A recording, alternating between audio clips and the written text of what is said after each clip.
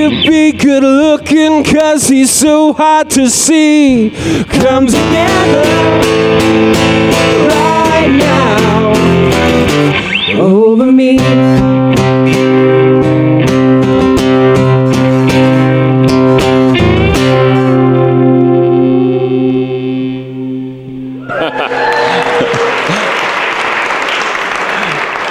Okay, Lord, I have no idea what the Beatles were singing about with the toe jam football thing and all that stuff, but Father, the refrain, come together right now over me, that's what you're singing, isn't it, Lord Jesus? To this entire fallen creation. And so, Lord God, I pray that that would be true and that you would use this sermon for that purpose.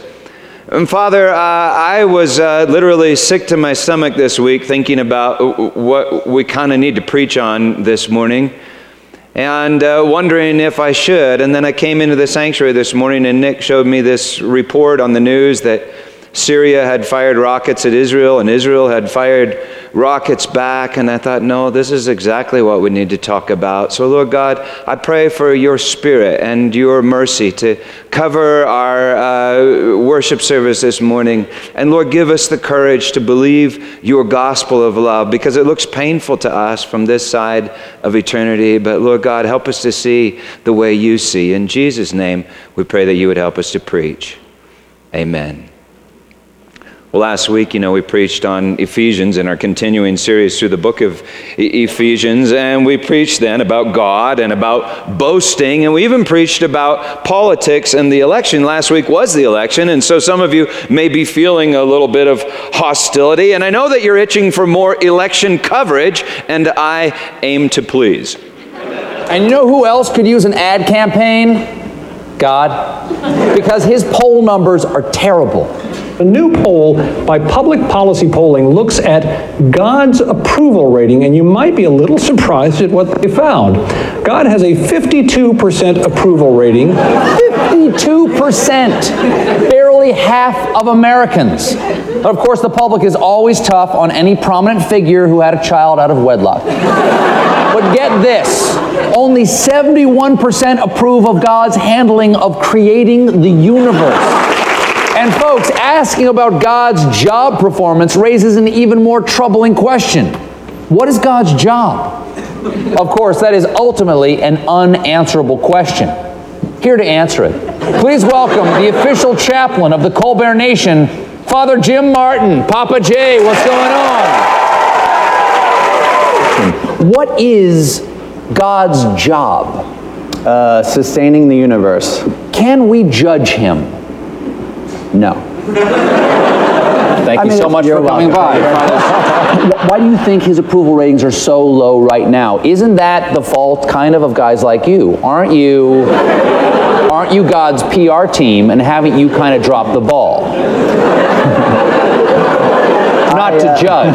Not to judge. I think that frequently when people are thinking about God's performance rating or what they think about God, they're thinking of how things are in their lives. Right. So that I'm not happy at all times. Mm-hmm. Everything is not working out perfectly for me right now. Is there anything that we can do to help God get better ratings right now? I have a super PAC. Could that help in any way?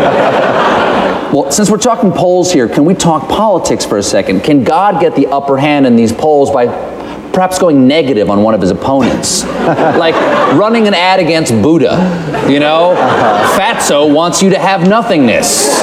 Yahweh wants you to have everythingness. Vote Yahweh. Makes sense to me, right? Fatso wants you to have nothingness. Yahweh wants you to have everythingness. Vote Yahweh.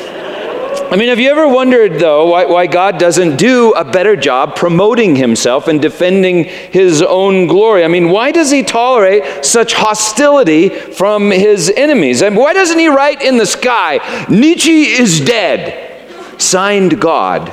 Or Muhammad is a wannabe, signed Jesus, signature of Jesus. Why does he tolerate such hostility from his enemies? If you're one of God's PR guys like me, you have asked that question. I mean, a little help here, God? I'm trying to do your PR for you, a little help. I mean, maybe God is weak.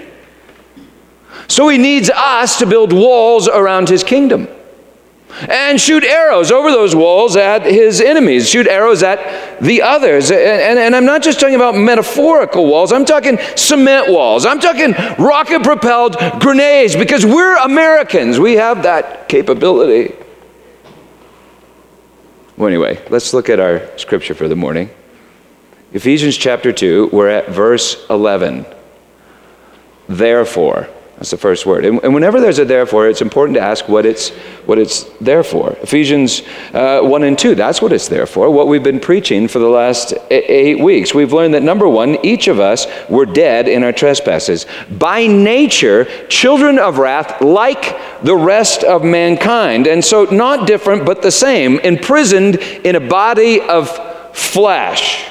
But number two, God saves us by grace through faith, and this is not of ourselves, lest none should boast. You see, our flesh constantly wants to boast. Our flesh is arrogant. We think competition explains life, but it doesn't explain life, it explains death. Our flesh causes us then to compete, causes us to build walls and go to war against the others. Our flesh is a wall, separating life from life, and that is death. But number three, God will unite all things in Christ. That's what he said in Ephesians chapter 1, verse 10. So God is not weak.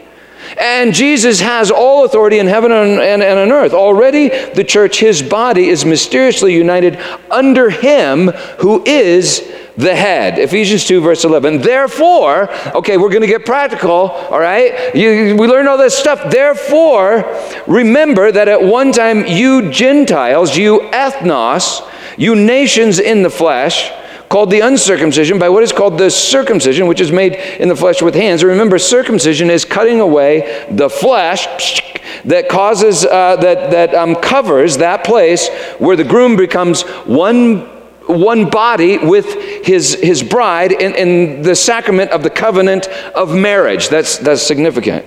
And Paul writes that we were circumcised in Christ. At the cross, he bore our sins in his flesh and was cut off.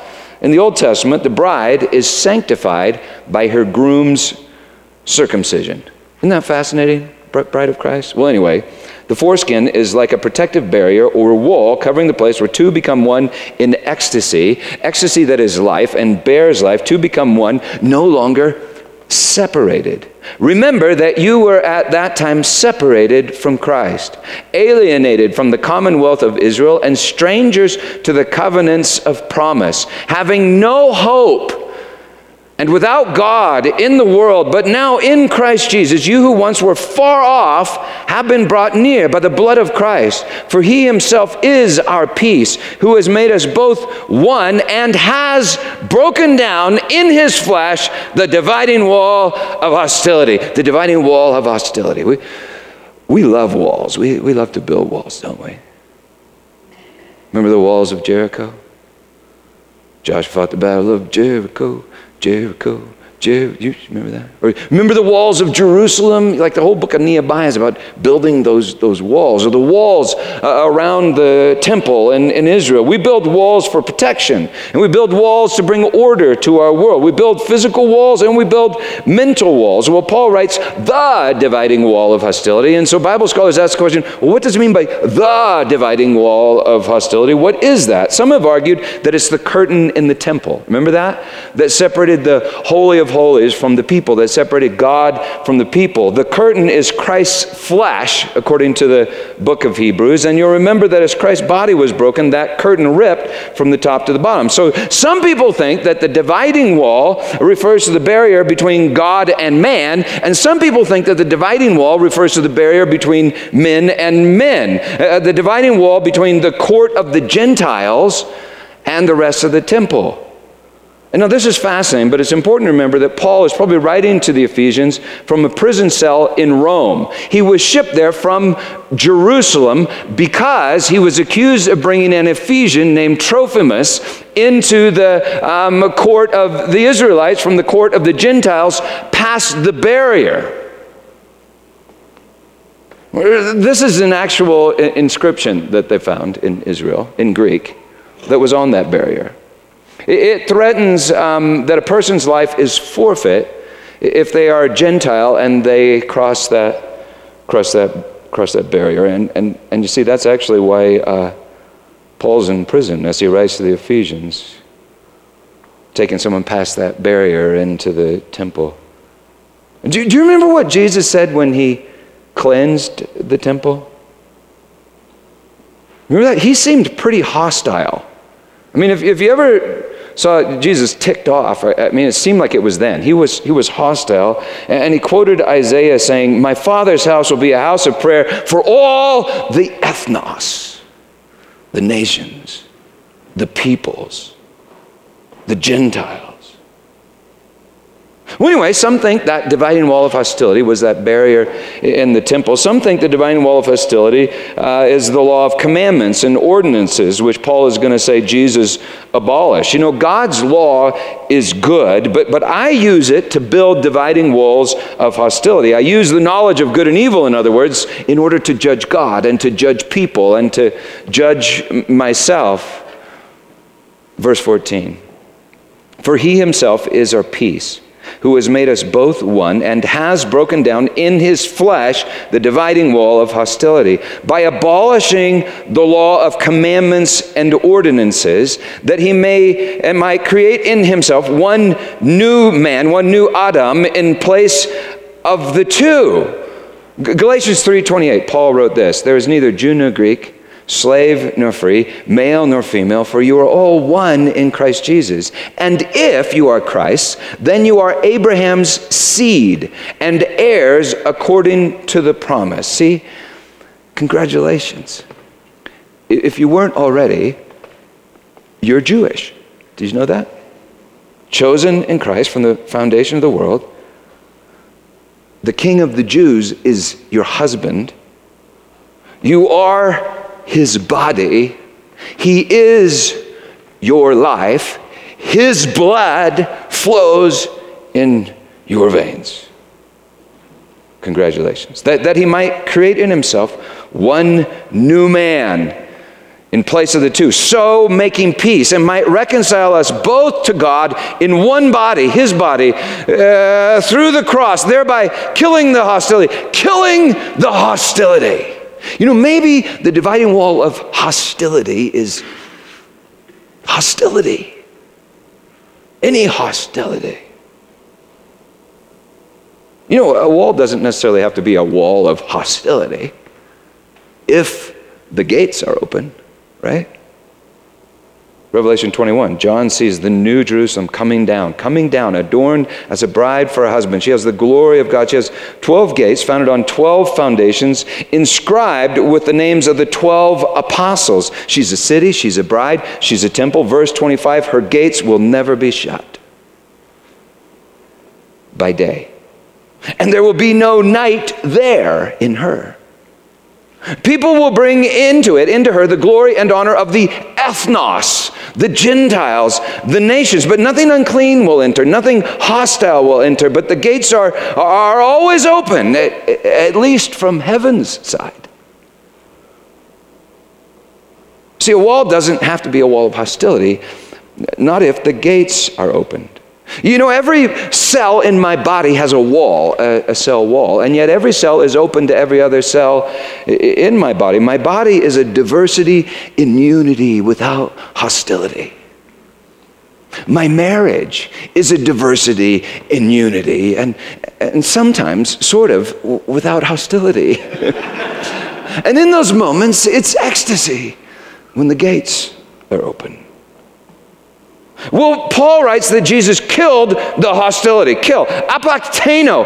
If you study it, you'll see it's a very hostile world. Hostile word. And it is a hostile world, isn't it? But it's a hostile word. To kill, to slay. So Jesus is really hostile about hostility. I mean, it's like he just hates hatred. He is incredibly violent towards violence. I mean, when it comes to hell, he just gives it hell. Revelation 20, verse 14, death and hell are thrown into the lake of fire, and God is fire, thrown into the lake of fire, 21:4, and death shall be no more. Amazing. You know, some people argue that hell is endless hostility and endless death. Well, the fire is endless because God himself is fire, but death is absolutely not endless. Hostility is definitely not endless. God's wrath comes to an end. Scripture says it in several places. Jesus kills the hostility. Isn't that wild? Jesus is God's wrath upon wrath. He does violence to violence. And Jesus is the death of death. We talked about that last time. Remember, what is the death of death? Anyone? Anyone? Class? Life! Eternal life! No death! And so anyway, what would be hostility upon hostility?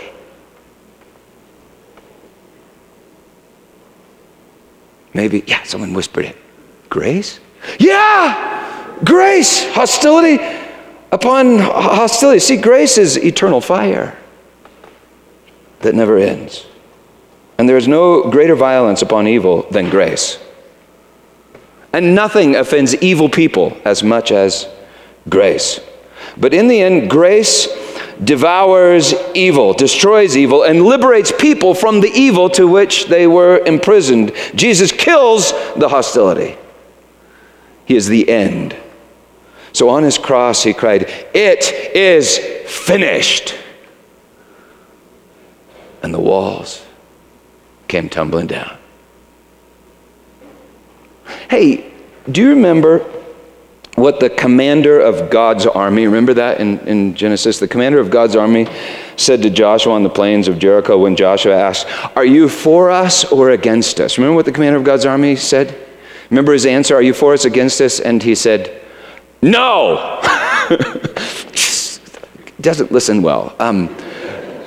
No, and yet the guy has a drawn sword and he appears to be dressed for battle. What's he battling? What's the God-man battling? The walls. Israel did not knock down the walls. They worshiped and the walls came tumbling down. And check this out. On one side of the wall was Israel. On the other side of the wall was Rahab, the harlot, great-grandmother of Jesus. The God-man's father was on one side of the wall and his mother on the other. I know the Old Testament is violent, but you read it carefully and you will discover it is violence upon violence in the service of love. It's wrath upon wrath, hostility upon hostility. In a garden, we made a covenant with death, and the rest of Scripture is the story of the death of death, which is the story of life, which is the story of Jesus, the Prince of Peace. Hey, do you remember why they crucified the Prince of Peace? Wasn't it because he preached peace to the other side of the wall? Because he quoted Isaiah saying, "A house of prayer for all the ethnos." It was because he prophesied, "These walls will come tumbling down." It's because he refused to lead a nation of ethnic Jews in rebellion against the Gentiles, the empire of Rome. It was because he refused to be a racist. He was hostile to that hostility. And that hostility crucified him. And then the walls literally came tumbling down. In reality and in eternity, there are no dividing walls of hostility. But in space and time, we're still watching them tumble down. In other words, we're watching thy kingdom come. We're watching the New Jerusalem coming down. And if you confess Jesus Christ as your Savior and your Lord, you are that New Jerusalem coming down, and you've got gates. Verse 15. Make one new man in place of the two, so making peace. and might reconcile us both to God in one body through the cross, thereby killing the hostility. And he came and preached peace. And didn't bargain for peace, didn't threaten with peace. He proclaimed peace, preached peace, announced peace to you who were far off, and peace to those who were near. They both need peace. For through him we both have access in one Spirit to the Father. So then you are no longer strangers and aliens, but you are fellow citizens with the saints and members of the household of God, built on the foundation of the apostles and prophets, Christ Jesus himself being the cornerstone, in whom the whole structure being joined together grows into a holy temple in the Lord. In him you also are being built together into a dwelling place for God by the Spirit. One temple, one sanctuary, one dwelling place for God by the Spirit. One body, one bride, one people, one race.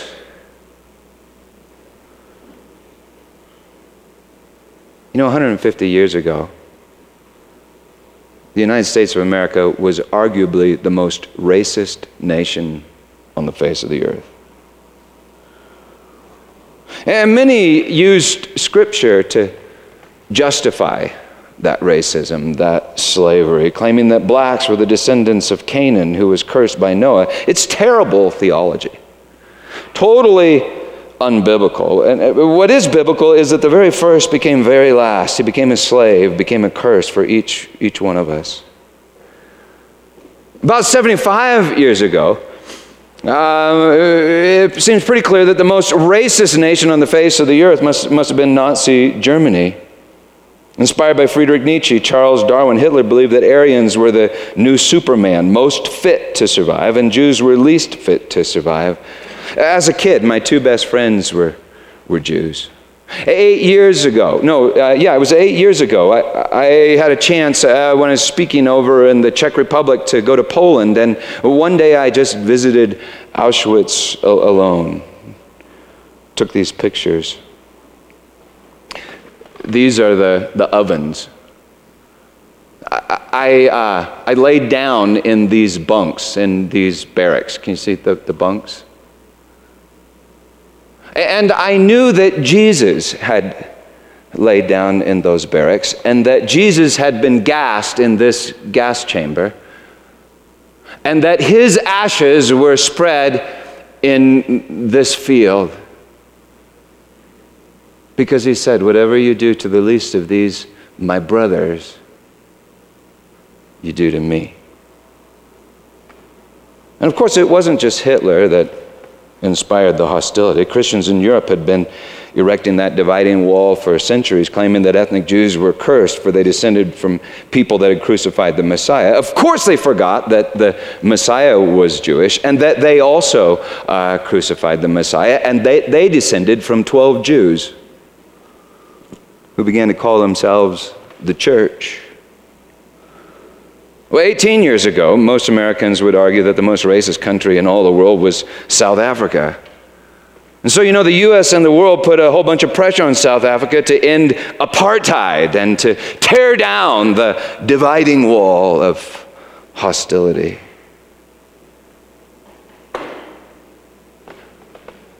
But what's the most racist country in the world today? And this is separateness. As a South African growing up in apartheid, I definitely see parallels between apartheid in South Africa and apartheid here. Apartheid was designed to separate people with the hope, supposedly, that it would resolve a conflict. But the practicality of it is it never does. This is almost, in my eyes, kind of like apartheid on steroids. And but maybe that's because I saw it from a different perspective as a white South African. But certainly there weren't big walls like this that separated us. Nothing seems to make a bolder statement about the division between Israelis and Palestinians than the separation barrier, a network of fences and high concrete walls that cut through the West Bank for hundreds of miles. That's from a documentary that was in theaters just a couple years ago from a new friend of mine named Porter Speakman. It's titled, With God on Our Side. And now maybe, do you sense it? In yourself, maybe in others, a little hostility. And maybe you think, but Peter, that's different. Israel is a democracy. Well, was the U.S. a democracy in 1860 when we enslaved 4 million people? And maybe you think, but Jews were victims of racism in Germany. Yeah, it was absolutely evil, absolute evil. 6 million ethnic Jews murdered. And now 4 million ethnic Palestinians are refugees or exiles, and according to some, over 5 million have been killed since 1948. Now, you can argue statistics, but isn't it fascinating how victims can become victimizers? You see, that's the way it always works, without a deep and abiding faith in the grace of God in Christ Jesus, our Lord. And maybe you say, but the Arabs are so angry. Well, of course they're angry. In 1917, there were about 54,000 Jews living in Palestine, peaceably, or relatively peaceably, among their Arab neighbors. Now there are about 5 million who say the land belongs to them, while most of the Palestinians have been killed, exiled, or still live in refugee camps, and while the U.S. has supported Israel with something like $100 billion since 1948. Now there may be some good reasons for that, but when folks say, I just understand all the hostility, I don't understand why those Arab terrorists are so angry, well, I suggest to them that they study a little history and theology. And you may say, well, Islam is evil. It's just evil. And I'd say, well, maybe so. It's a religion of law that rejects the Messiah, who is God's grace and glory. But there are other religions of law that reject the Messiah, who is God's grace and glory. And by the way, many Palestinians weren't Muslim. They were Christian. In 1922, the British census estimated that 51% of the population of Jerusalem were Christian Arabs. That is definitely not the case today. In fact, today there's a cement dividing wall between Jewish Jerusalem and Arab Bethlehem. 6 years ago, some of us visited Jerusalem, and then went through this checkpoint and visited Christians in Bethlehem on the other side of that wall. We met with Arab Christians who run the Bethlehem Bible College.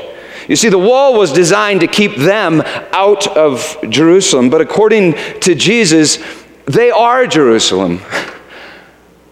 And you keep them out, you keep him out. And you may say, well, Israel's not racist. There are Arabs in Israel. And yeah, but the law is designed to keep Israel a Jewish state. If you're Jewish, you can immigrate. And what's a Jew? Well, the law of return, it specifies that a Jew is someone with Jewish ancestry, that's race, or a convert, that's religion. But if you're Jewish by race, and you confess Christ to be the King of the Jews, according to the court 1989, you can't enter.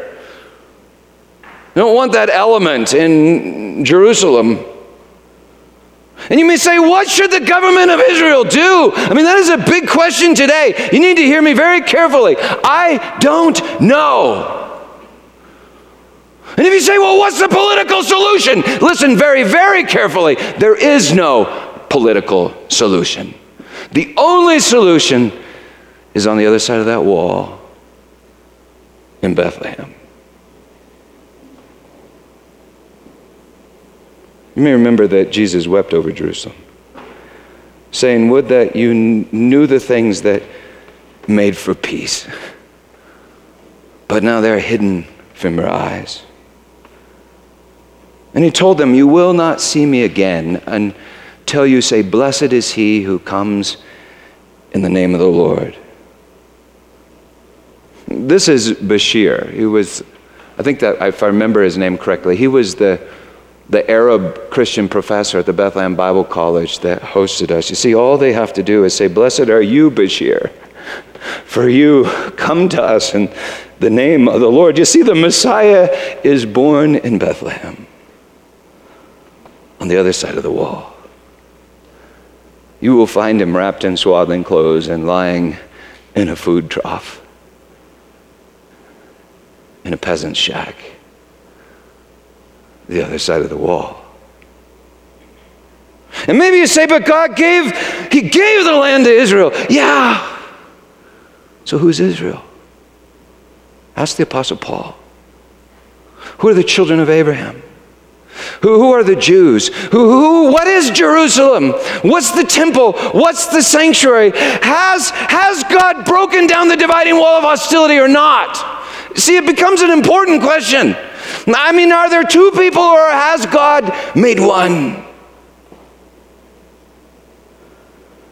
Is Brad Braverman my brother? And David Hart, my brother, and am I theirs? That's an important question. St. Paul, all the New Testament, you'll find that they answer that question. It's a rather surprising answer. But anyway, I want you to know that I am not at all convinced that 5 million Israelis are the most racist group around. Not at all. I mean, many of them are fighting tirelessly for justice for the Palestinians. And many don't claim any ethnic or religious superiority. They're just trying to survive in a literal sea of Arab hostility. It's not those 5 million Israelis. I think it's someone else. Thomas Williamson is a Baptist pastor. He wrote the following. He wrote, "What would you think of a religious sect that taught there is one race that is by nature superior and another race that is by nature inferior? And suppose that this sect taught that the superior race has a divine right to dispossess members of the inferior race and take their properties without compensation, and to ethnically cleanse those who resist this expropriation, using violence if necessary. And suppose that this sect believed so strongly in the system of racism and ethnic cleansing that it was willing to plunge the world into war in order to fulfill its objectives. And suppose that this sect claimed 70 million adherents in the world's most powerful nation and had a stranglehold on the foreign policy of that nation, so that the military and financial might of that nation was directed toward the goal of helping the superior race and suppressing the inferior race." You know, he's not talking about the Jews. He's not talking about Muslims or Nazis. He's talking about American evangelical Christians. In particular, Christian Zionists who base their beliefs on a particular brand of very bad end times theology and love to quote Genesis 12, where God says to Abraham, Abraham, I will bless those who bless you and curse those who curse you. They say it applies to Abraham's seed. So if you bless Israel, you get stuff. And if you don't, you won't. Because Israel is the seed. Yet Paul makes it clear. Abraham's seed, singular, he says in Galatians, is Christ. See what that means? It means Israel is not your judgment. Christ Jesus is your judgment. And we seem to always find a way to put him on the other side of some wall. And maybe that's our judgment. And not only that, God said that he blessed Abraham and his seed, that he might be a blessing to all the ethnos, all the nations, all the peoples of the earth, even Arabs, especially Arabs. And remember, Isaac and Ishmael were brothers, both sons of Abraham. Isaac, it's your brother on the other side of the wall. It's your family, and that's the blessing. The blessing is your brother and your father's heart. Jesus from the bosom of the Father. Whatever you do to the least of these, his brothers, you do to him. People say theology doesn't matter. I'd like to suggest to you that bad theology may be responsible for 9/11. Several wars, and the death of millions. People say that theology doesn't matter, but listen closely. Theology literally is the only thing that matters. Theo logos. It means God word. And you see, Jesus is the Word of God. And this is really good news. It means that you don't have to be a scholar to have good theology. However, you may have to be a scholar to explain good theology, to explain Jesus away, to explain away what he said when he said, love your enemies, to explain how love your enemies does not mean love your enemies. Well, anyway, in 2005, having preached the Revelation and all the end time stuff, having preached through Matthew, as I got to the end of Matthew, I realized I got to preach on this. And I preached several sermons on the topic that you can go listen to online. But let me tell you, I had never, ever experienced such hostility as I did then. But soon I realized I was about to experience way more. One day, I met with a pastor of a nearby megachurch. It was around this time. We had lunch down at Hops, and he showed me this passage, a big supporter of Israel, showed me this passage in Romans 11, verse 26, where Paul writes, and in this way all Israel will be saved. And I remember George said, look, Peter, in this passage, Paul isn't just talking about the church, he's talking about old ethnic Israel that has made themselves enemies of God. All Israel will be saved. And the more I looked at the passage, the more I realized he's right. I mean, and even in Ezekiel 37, Ezekiel prophesies that the dry bones of Israelis will rise from the grave, that would be Sheol, be covered with meat and enter the land. Incredible. Anyway, Romans 11:26, all Israel will be saved. My pastor friend thought that meant that they were like a different breed than the rest of humanity. Romans 11:26, all Israel will be saved. But I kept reading. Just 6 verses later, Romans 11:32, for God has consigned all to disobedience, that he may have mercy on all, mercy upon all. When it was when I began to preach that, mercy on all, well, that's when I really began to experience hostility. And not from Nazis, not from Muslims, not from Jews, not even from Christian Zionists, but from my own tribe, evangelical Presbyterians, Calvinists. You see, staunch Calvinists believe that people are saved entirely by grace, just as Paul taught us in Ephesians. That's correct. People are saved entirely by grace, but they also believe some people can never be saved, which means Jesus died for some and not for others. Which means some are vessels of mercy and some are vessels of wrath, which is to say there really are two races of people in this world. One created by God for endless bliss and ecstasy, and the other created by God for endless torment, endless conscious torment. And you see, it's the way you view people that shapes the way you treat people. So if I think that someone carries the curse of Cain, it's a little easier to enslave them and take their stuff. If I think someone is an inferior species, it's a little easier to take their property and put them in an extermination camp. If I think God has chosen my race over another's race, it's easier to justify injustice. If I think I'm chosen and another is not chosen, it's easier to justify all my stuff in a world of poverty. If I think I'm a vessel of mercy and someone else is a vessel of wrath, you see, I don't have to love them. But if, on the other hand, they're a beloved child like my sister Lydia or my sister Rachel of the same loving Father, well, the whole landscape changes. You know, it's in Romans that Paul talks about vessels of mercy and vessels of wrath. But then he writes, God consigned all to disobedience, that he may have mercy on all. In Ephesians, he tells us we were by nature, children of wrath, like the rest of mankind. We all have vessels of wrath. And then he writes, he has broken down the dividing wall of hostility in his flesh. He's broken down the walls maybe of that vessel of wrath in himself, making one new man in place of the two. One man, one body, the church. The church is that group of people that already believe Christ has united them together under his headship. But in Ephesians 1:10, Paul told us that the plan for the fullness of time was not only to unite us, but all things in Christ Jesus. And you see, if in the internal realm, all things really are united in Christ Jesus, then ultimately, in the final analysis, in the final judgment, there really are no dividing walls of hostility.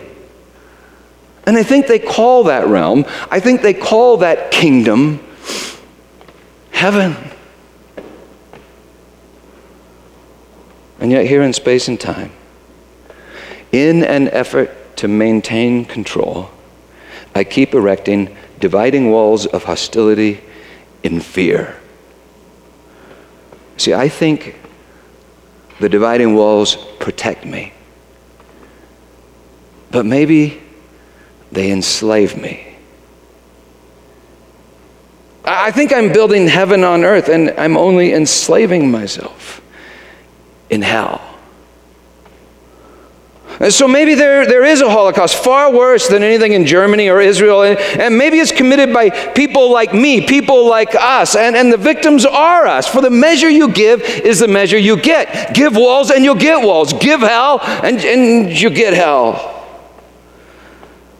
We've talked about all of that, though, before. And so as I was preaching this morning, and we talked through the stuff in Israel, and you know that Israel's flying rockets, and Syria's sending off rockets. I mean, maybe you were kind of caught on some practicalities. I think I know what you were thinking at one point. Peter, this is all nice theology, but just try going to the Middle East. I mean, just try going there and living without dividing walls of hostility. Shoot, just walk down to Colfax without dividing walls of hostility. Well, just eat lunch with my in-laws without dividing walls of hostility. And you'll see, you'll get the crap kicked out of you. You'll get crucified.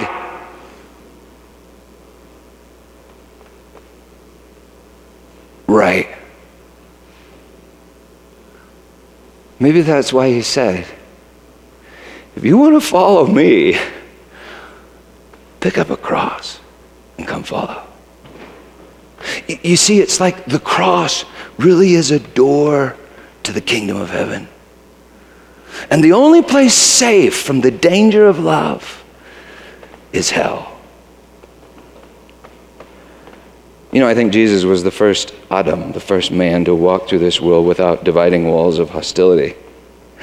And that is why this world was so insanely hostile toward him. And yet that's how he broke down the dividing wall of hostility and killed it, the hostility. Now, if you're tracking with me, you should probably be asking another question, or you were asking another question, and that's this. Hey, Peter, what the heck? I mean, didn't God command the Jews to build all those dividing walls, right? Didn't he command them to build that curtain in the temple? Didn't he command them to build the walls of the temple and the walls of Jerusalem? I mean, why did he have them build all those dividing walls? Just so they could watch as he tore them down?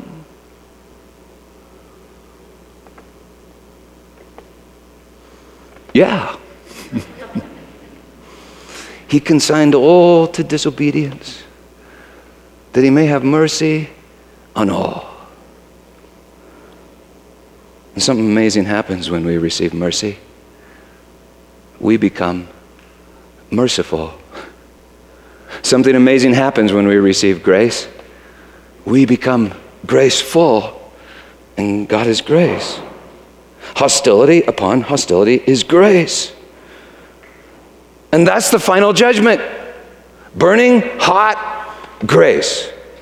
In 1960, a pastor in East Germany wrote a play called The Sign of Jonah, and the last scene depicts the final judgment.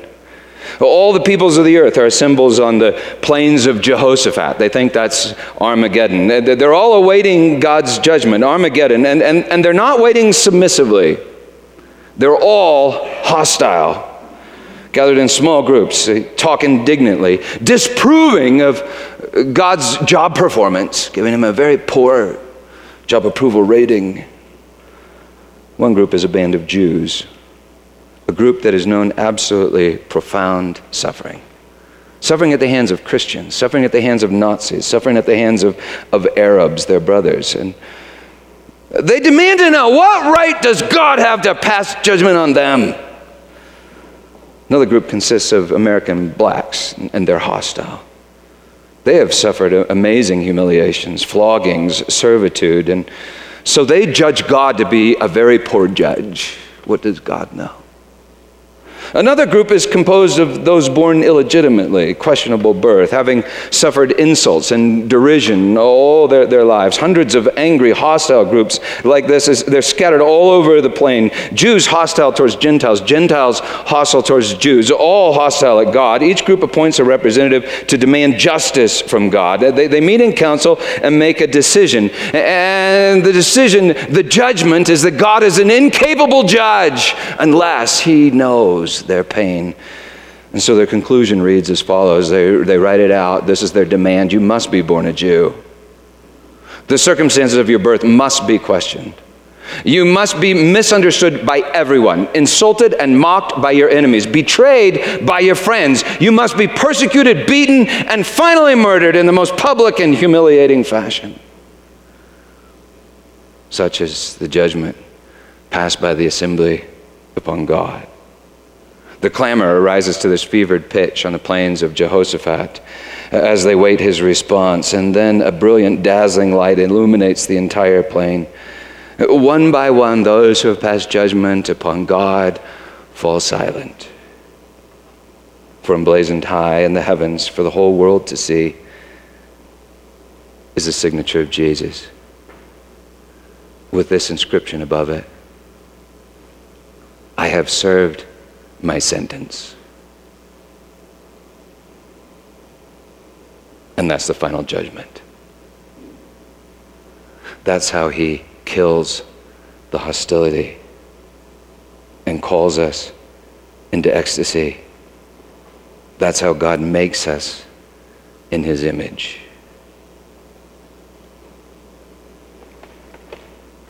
This is the final judgment. This is how he kills the hostility and calls us into ecstasy. That on that night when this entire world was hostile toward him, the Prince of Peace took bread and he broke it, saying, "This is my body given to you now. Take, eat. Do this in remembrance of me." And in the same way, after supper and having given thanks, he took the cup and he said, "This cup is the new covenant, the eternal covenant." In one gospel it says just the covenant in my blood, poured out for the forgiveness of sins. Drink of it, all of you, and do it in remembrance of me. This is how he kills the hostility. Makes us in his image, as his body, his bride, his city, his temple, his sanctuary. You know, when we started the sanctuary, I received this prophetic word from like a bunch of different places, so I knew I had to pay attention to it. And it basically was this: Zechariah chapter 2, verse 4, Jerusalem. One of the words was church. Jerusalem, my church, will be a city without walls. And I will be to her a wall of fire all around. And I will be the glory in her midst. We'll talk about that next time when we finish the sermon, because this was basically just the introduction. But this is my point, church. You are not protected by walls of stone. That's an illusion. You are protected by a wall of fire. And this is the fire. It's the love of God poured out. The life of Jesus, your Lord. All authority in heaven and on earth has been given unto him. So go therefore and make disciples, and do it without fear. This is the fire. He calls you to come to his table. You can tear off a piece of the bread, dip it in the cup, and then take that glory and place it in the temple. You see, you are the New Jerusalem coming down. And may your gates always be open. In Jesus' name, amen.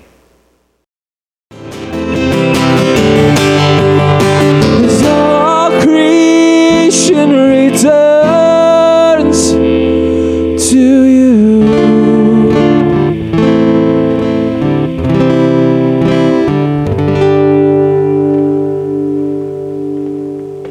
And then I looked, and I saw every creature in heaven and on earth and under the earth and in the sea and all that is within them, praising the Lamb upon the throne.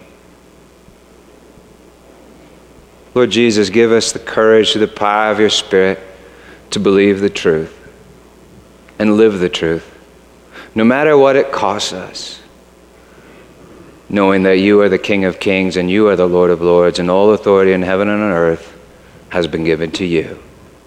It's in your name that we pray. Amen. Have peace. Service went a little long, but I predict the Broncos will win. You'll be okay. And I want to encourage you to come back in 2 weeks for the service that we talked about. You know, this is fascinating, but the Israelites were commanded to observe a holiday that, as far as historians know, they never observed. Do you know what the holiday was? Yeah, the Jubilee. It was the Sabbath of the Sabbaths. And what they were supposed to do at Jubilee is like tear down all the dividing walls. But that's scary, because that means people would come out of prison. That means that if you had gained a whole bunch from somebody else, you had to give it back. That means if you had occupied somebody else's territory, you had to move back to the territory that had been allotted to your family. And it's scary for us because we look at it from one side of the wall. We look at it from the dark side of the wall, terrified about what might be on the other side. And this morning we kind of talked about it from that side. Next week we'll talk about it from the other side. What's on the other side of that wall? And you see the other side of that wall. When that wall comes down, it's not bad. It's incredible news. And you see, Jubilee is actually incredible news. It's the recipe for an unbelievable party that never ends. And so in 2 weeks, it's easy to talk about, stuff over in Israel or something like that when it's other people's stuff. But this message is for you and your stuff. And hopefully in 2 weeks, we'll start living out a little bit of Jubilee when we go down to the youth center. And that's supposed to just be a taste. I mean, all of our life is supposed to be Jubilee. And God understands if it's scary. I mean, he has compassion on you. He knows that you're made of dust, but you're not forever going to be made just of dust. So in Jesus' name, believe the gospel and live the gospel, okay? And if you'd like prayer, members of our prayer team are down front. They'd love to pray with you, Biff and Nick. If you didn't come up for communion, you can just come up and get some, okay? It's yours. So if you're hungry, you can have some more communion. And if not, you can have donuts downstairs, and they have added sugar. So I'd recommend that. But we'll see you next week. Have a great week.